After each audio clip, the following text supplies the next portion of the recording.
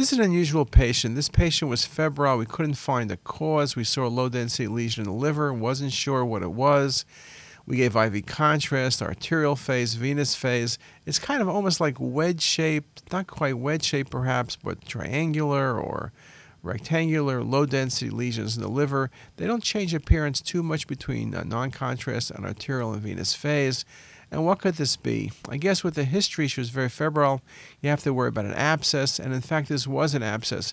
But to our surprise, since she was a local person, this was due to hydatid liver disease. Very, very unusual. With hydatid disease, often a history of travel, Middle East, for example, or Mexico.